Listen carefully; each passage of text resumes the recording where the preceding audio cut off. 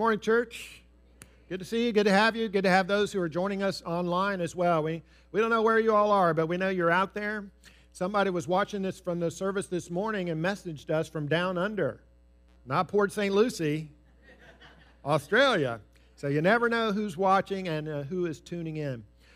Hey, there's an old saying, how do you eat an elephant? One bite at a time. One bite at a time. Tastes like chicken. So how do you love the whole world? How do you love the whole world? One person at a time.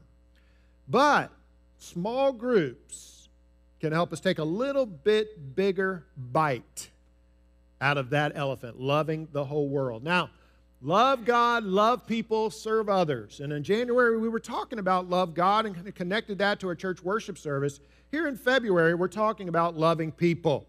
And last Sunday, we were mentioning loving others is the most satisfying way to live life, with a biblical love, a love that's not expecting necessarily anything in return, a love that's focused on actions, not just on emotions. That's a satisfying way to live.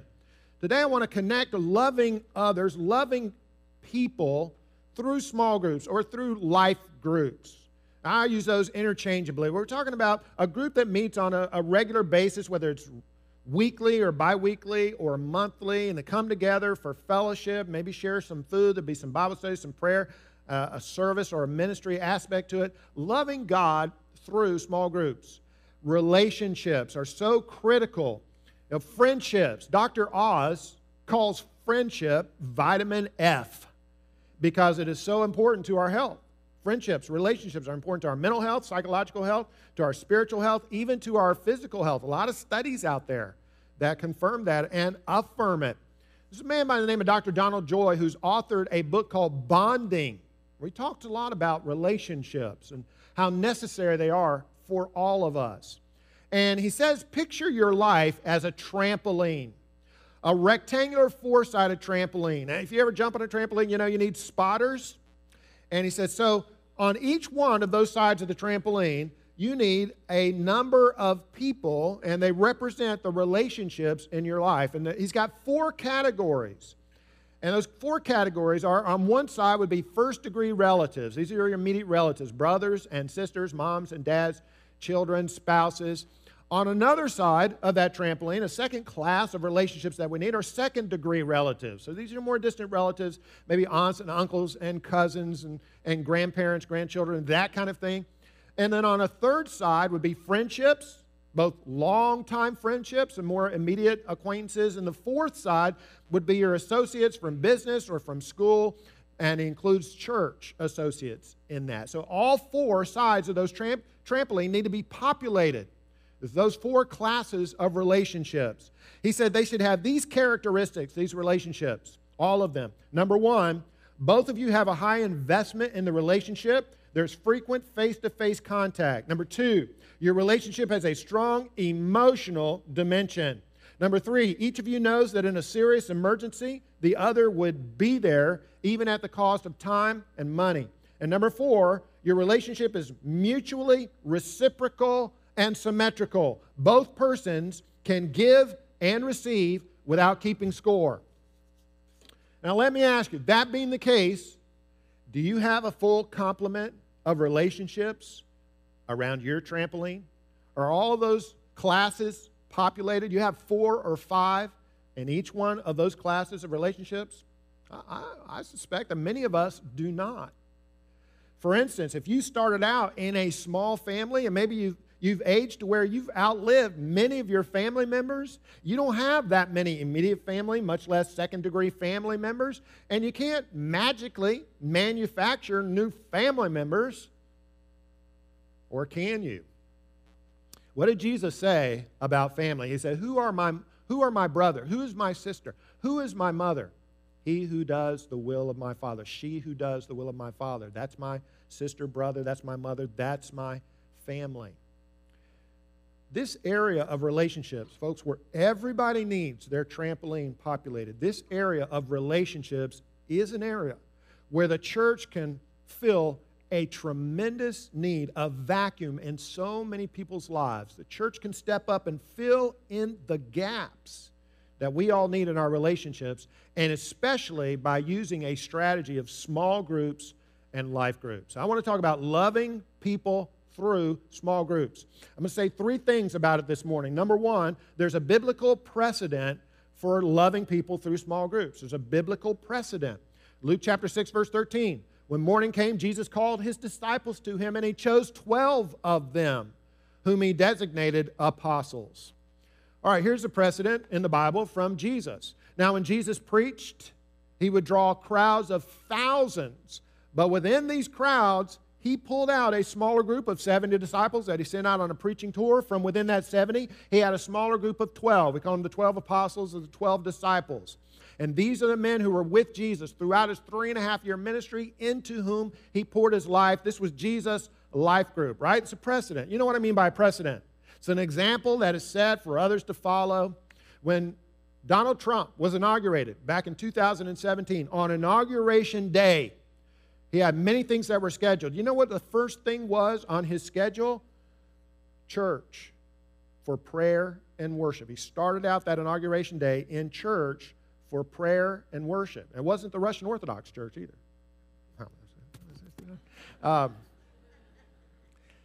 Not just Donald Trump. President Obama started off his Inauguration Day in church in prayer and worship. Bill Clinton and his family started off their Inauguration Day in church with prayer and worship. The Bushes started off their Inauguration Day in church for prayer and worship. In fact, why did they do that? It goes all the way back to James Madison. When he was inaugurated president in 1807, his family started off their Inauguration Day in church and prayer and worship, and every president since that has done the same thing on their Inauguration Day. That's called a presidential precedent. It's an example that was set that others followed. Well, here in our church, this church, Christian Church, part of the Restoration movement. Most of you know that. That's not a denomination, it's a philosophy. And a part of that philosophy is, in our churches, we look back at the Bible, at the New Testament in particular, and we say, hey, what are the things that they did, the New Testament church, under the direction of the apostles, that we should be doing, that we can be doing? We call it doing Bible things in Bible ways, and calling Bible things by Bible names. And so it's one of the reasons we meet for worship on Sundays, because that's what the church did in the New Testament. It's one of the reasons the elements of our worship include the apostles' doctrine, fellowship, breaking of bread, and prayer. It's what their elements of worship were. So all I'm saying here is when we look back at the Bible, what their infrastructure was, how they did ministry, discipleship, and love people, we find a biblical precedent of small groups, starting off with Jesus and his life group of 12 disciples. You move into the book of Acts. It's the Acts of the Apostles. It's the history of the early church. We find out the church started off with 3,000 baptisms on the day of Pentecost, never got smaller after that. But as they got larger, they also got smaller in the sense they were using an infrastructure of houses, house churches, and house groups. Acts chapter 2, verse 46. Every day they continued to meet together in the temple courts. They broke bread in their homes and ate together with glad and sincere hearts. Acts 5:42. Day after day in the temple courts and from house to house, they never stopped teaching and proclaiming the good news that Jesus is the Christ. They did have for a while the temple in Jerusalem where they were able for their large gatherings to use the temple courtyards. Eventually the Jews turned against the church. They always had this infrastructure of small groups meeting in homes. You move into the letters of the New Testament, and what emerges here is a picture of a church that's large, but they're meeting in individual homes in small cells and groups. Romans 16:3, Paul writes, greet Priscilla and Aquila and the church that meets at their house. Colossians 4:15, greet Nympha and the church in her house. Philemon 1:2, to Archippus and the church that meets in your home. The first church building wasn't built, as far as we know, archaeology tells us, until about 300 A.D. They uncovered one in the Roman port of Isla, A-I-L-A. But before that, they didn't have dedicated church buildings. They met in schools and rented rooms and houses. So by definition, when you're meeting in a house, you've got a small group. So it looks like they would have a large citywide church, church in Jerusalem, church in Colossae, church in Ephesus, probably a shared leadership, probably a shared treasury, but they were meeting in different locations in small groups. Now, this is not to say buildings aren't important. Church buildings can be quite useful, obviously. If someone wants to meet in a church house, house church, I have no problem with that. I preached for a house church for a couple of years. it's great. It has its strengths, it has some weaknesses too. But the point here is this strategy, this technique of loving people through small groups and life groups has a biblical precedent. It's always good when what you're doing is founded on what we read about in the Bible. All right, now here's the second thing I want to say about loving people through small groups and life groups. There are relational benefits to doing that. Relational benefits. John writes in 3 John 1:14, I hope to see you soon, and we will talk face to face. Peace to you. The friends here send their greetings. Greet the friends there by name. Now in this verse, we see John is talking about friendship, meeting people face to face, calling people by name. There's a strong relational factor between John and these Christians. I mean, talk about calling people by name. We probably have about 100 people in this room right now, here in this large church gathering, just 100 people. I wonder how many of us, I wonder if there's someone who could stand up, come up here in the front, and go row by row calling every person by name, without looking at the name tag, calling every person by name. Probably none of us. I don't think I could do that. But it's so this is something that's kind of hard to accomplish in the Sunday morning larger gathering. Now, last month we were talking about how we grow in our love for God through God's Word and through prayer and through fellowship and through the Lord's Supper. And when you meet together in a smaller group, say 8 to 12 or 15 people, you can have those elements, but you have the added benefit of relationships, building relationships. We have 59 passages in the Bible that speak about, they're called the one another verses, or the one another passages in the Bible. Things such as this: encourage one another, love one another, confess to one another, pray for one another, accept one another, serve one another, bear with one another, forgive one another, teach one another, be devoted to one another, honor one another, be humble towards one another, offer hospitality to one another. I mean, can you do those things in the large church gathering? Yes, but to a somewhat more limited degree than you can really accomplish this and grow in our love and our one anothering in a small group format or small group environment. There's a grandmother who took her little granddaughter to church. Been a long time since either one of them had been to church. And at one point during the service, they were instructed to kneel down. They were kneeling down in these tall-sided pews, and the little granddaughter said, Grandma, who are we hiding from? Well, you know what? In a large church service, you can hide if you want to. You can fly under the radar a little bit. You can be, undercover? You can be the undercover boss while you're checking things out. And we understand, we facilitate that. If I was looking for a church, I would want to kind of go in there incognito. I want to see if they handle snakes or if they're slapping people on the forehead or what do they do in this church. So that's okay. Hey, back when I was growing up in church, some of you are like me. I went to church since I was a little kid. It wasn't that way. Back in my day, back at Inglewood Christian Church in Jacksonville, preacher Fred Smith, at some point in the service, he would say, hey, do we have any first-time guests with us this morning? Why don't you stand up and introduce yourself? Boy, that goes on. Can you imagine that today? People's number one fear is what? Speaking in public. They're visiting a church, have them stand up and introduce themselves to the whole congregation. So we don't do that.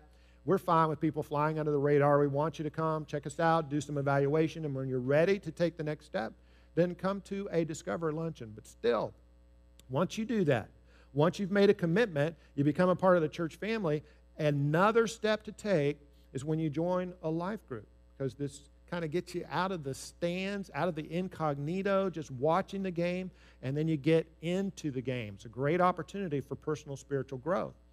And while the cover may be blown at that point, it's a lot more fun to play the game than just to watch the game, right? Especially if the game is as boring as last Sunday's Super Bowl was. A lot more fun to play that game than it is to watch that game. But you get it to get into the game, and there's where personal growth takes place. All right. So what are we talking about? Loving people through small groups or through life groups. There's a biblical precedent for that methodology. Number two, there are great relational benefits when you get involved with a life group. And then the third thing we want to say about it this morning is the growth potential. Really the numerical growth potential that is present in life groups and small groups. Acts 4:4, but many who heard the message believed. and the number of men grew to about 5,000. So there's great numerical growth in the church that we read about in the New Testament. Started off with 3,000 baptisms and never got smaller than that.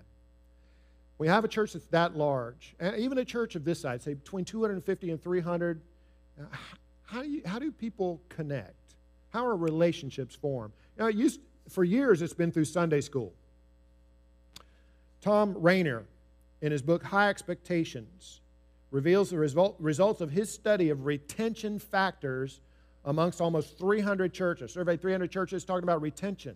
When people become part of the church, how do you assimilate and retain those people? He determined that the most effective way of closing the back door and assimilating new people was the old-fashioned Sunday school method.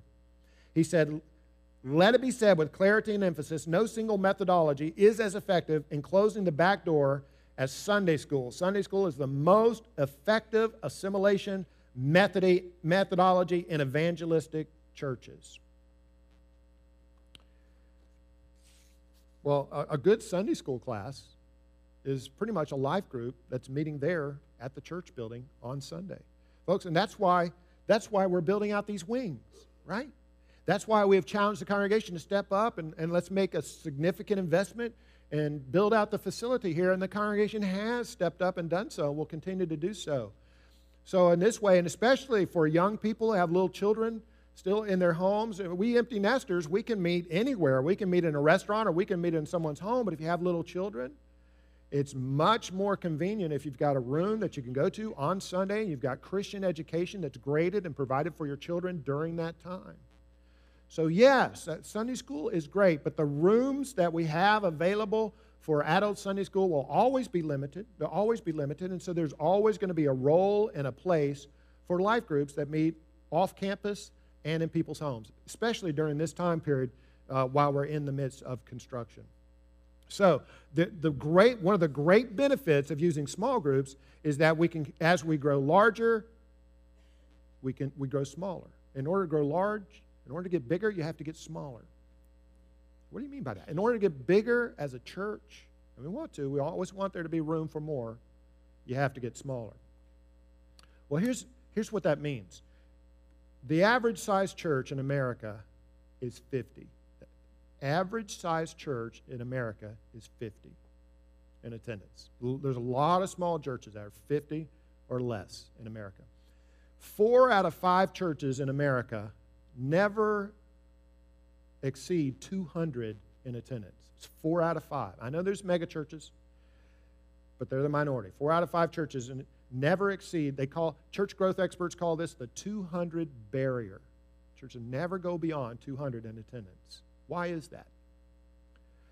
Well, there may be several reasons, but here's one of the primary reasons. It has to do with the paradigm of church ministry in most churches, and that is where you have the preacher is considered to be the primary spiritual caregiver for the congregation. The preacher is the pastor, capital T, capital P, is the pastor of the church, the primary spiritual caregiver.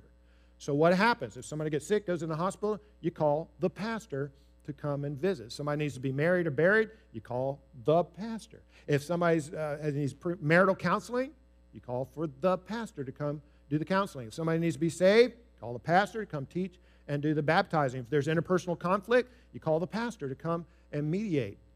Well, if that's the paradigm, where the preacher is the pastor of the church, what do you think of the maximum amount of people that one person working full-time can provide primary spiritual care to? About 200. About 200. And even then, he won't do it well. It will not be done well. That's the outer limits. And that's one of the primary reasons that the 4 out of 5 churches in America hit a ceiling at 200, because it's that paradigm. And what needs to happen is a paradigm shift. It's part of restoration as well. A restoring of the New Testament pattern for the structure of the church, where there was always several people who were leaders in the church, who were shepherds, and providing pastoral care for the congregation. These were called elders, and there was never just one. There was always a plurality of elders in a congregation who were leaders and providing pastoral care. In addition to them, there was an infrastructure of small groups, meeting in cells, meeting in homes, meeting other places, where the members of the church are receiving their spiritual care, pastoral care, nurturing, all of this one anothering. When that is in place, no matter how many people the Lord sends to a church, that church will be able to absorb and assimilate those people. One woman had invited a lot of people over for dinner, and as they came time for have the blessing for the meal, she turned to her 8-year-old daughter. She said, "Honey, why don't you have the blessing for our meal today?" Well, the 8-year-old daughter was caught by surprise. She said, "Mama, I don't know what to say." And the mother said, "Well, why don't you just repeat what you hear me say?" So they bowed their heads, and the little girl prayed, "Oh, Lord, why did I invite all these people over for dinner tonight?"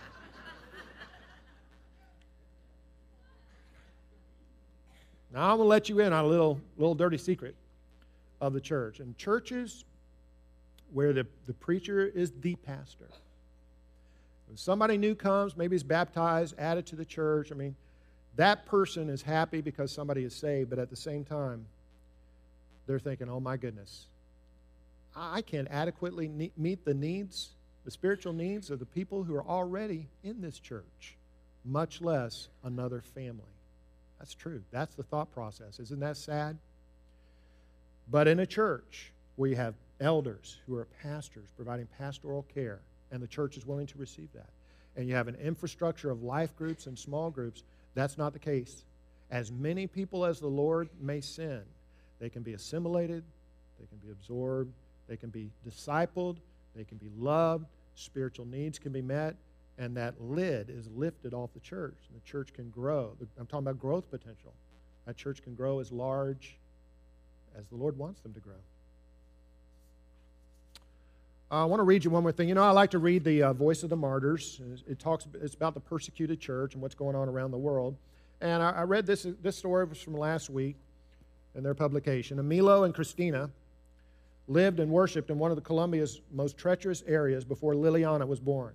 They hosted a life group in their home in the notoriously dangerous region along the Colombia-Venezuela border, an area dominated by the guerrilla-armed revolutionary forces of Colombia. Although their service was very dangerous, Cristina and Emilio had a clear vision and a conviction of their calling. They said, "We don't fear what man can do to us, we fear the Lord." As fighting between the guerrillas and paramilitaries intensified and the malicious hostility toward Liliana's family and their faith increased, their entire village was forced to relocate. Still, Liliana's family moved with the villagers and continued hosting life group meetings. But Emilio's defiance did not go unnoticed by the militia. And one day in 2011, Emilio left his house and never returned. Liliana, then 13, never heard from her father again. In the aftermath of Emilio's murder, the family's faith was fragile. They fled to Bogota in panic amid hostile threats, and once settled there, they were depleted and scared, trusting no one. They were shattered emotionally and spiritually by their grief. But about 6 months later, they met with contacts from Voice of the Martyrs, who invited them to move into a safe house where they received spiritual encouragement and time to recover. Liliana said the safe house was a time of coming back together as a family. And over the course of that year, the children attended school and enjoyed a time of rest and security with their mother, and the family received pastoral care from the other Christians who lived in the house. Today, Liliana, now 20, is preparing for life as a full-time missionary among Muslims in the Middle East. She says, "My testimony and my life is going to help people." Now, I know we're not in Colombia. We don't face those kinds of dangers, but all of us need love. We all need friends. We all need relationships. Many of us are hurting spiritually, under attack spiritually, and your life group is a safe house, for many, many people. Now, a large portion of our congregation is already involved in life groups. I know not everybody's going to get involved. Sometimes life circumstances may prevent that. But the challenge for us this morning is, if we're not, is just to consider it. And in the bulletin today, there's a next step section on, next step for life groups. If you haven't done that yet, there's a link you can go to on our website and see all the life groups that are currently meeting and maybe are available for joining. Maybe just give that consideration today. That's the challenge that we're asking for. And many of us need to do. I need to do that. I've gotten out of the life group phase, and I need to get back into it. I don't need to join one. I have to start one. But regardless, so maybe you're in the same situation that I am. That's the next step that we need to take. Our Father in heaven, we thank you for what we have here in your church. We thank you, Lord, that you have met our needs for love, for friendship, for family, for relationship. We know that's very hard to do in a group of 100 people or more. We pray that we will see the importance this morning of our life groups. Thank you for those who are willing to open up their homes and host them, for those who are willing to lead them. Thanks you for those who are willing to populate those groups and have open arms and open seats, because there's always one more who needs to come in. In Jesus' name we pray. Amen.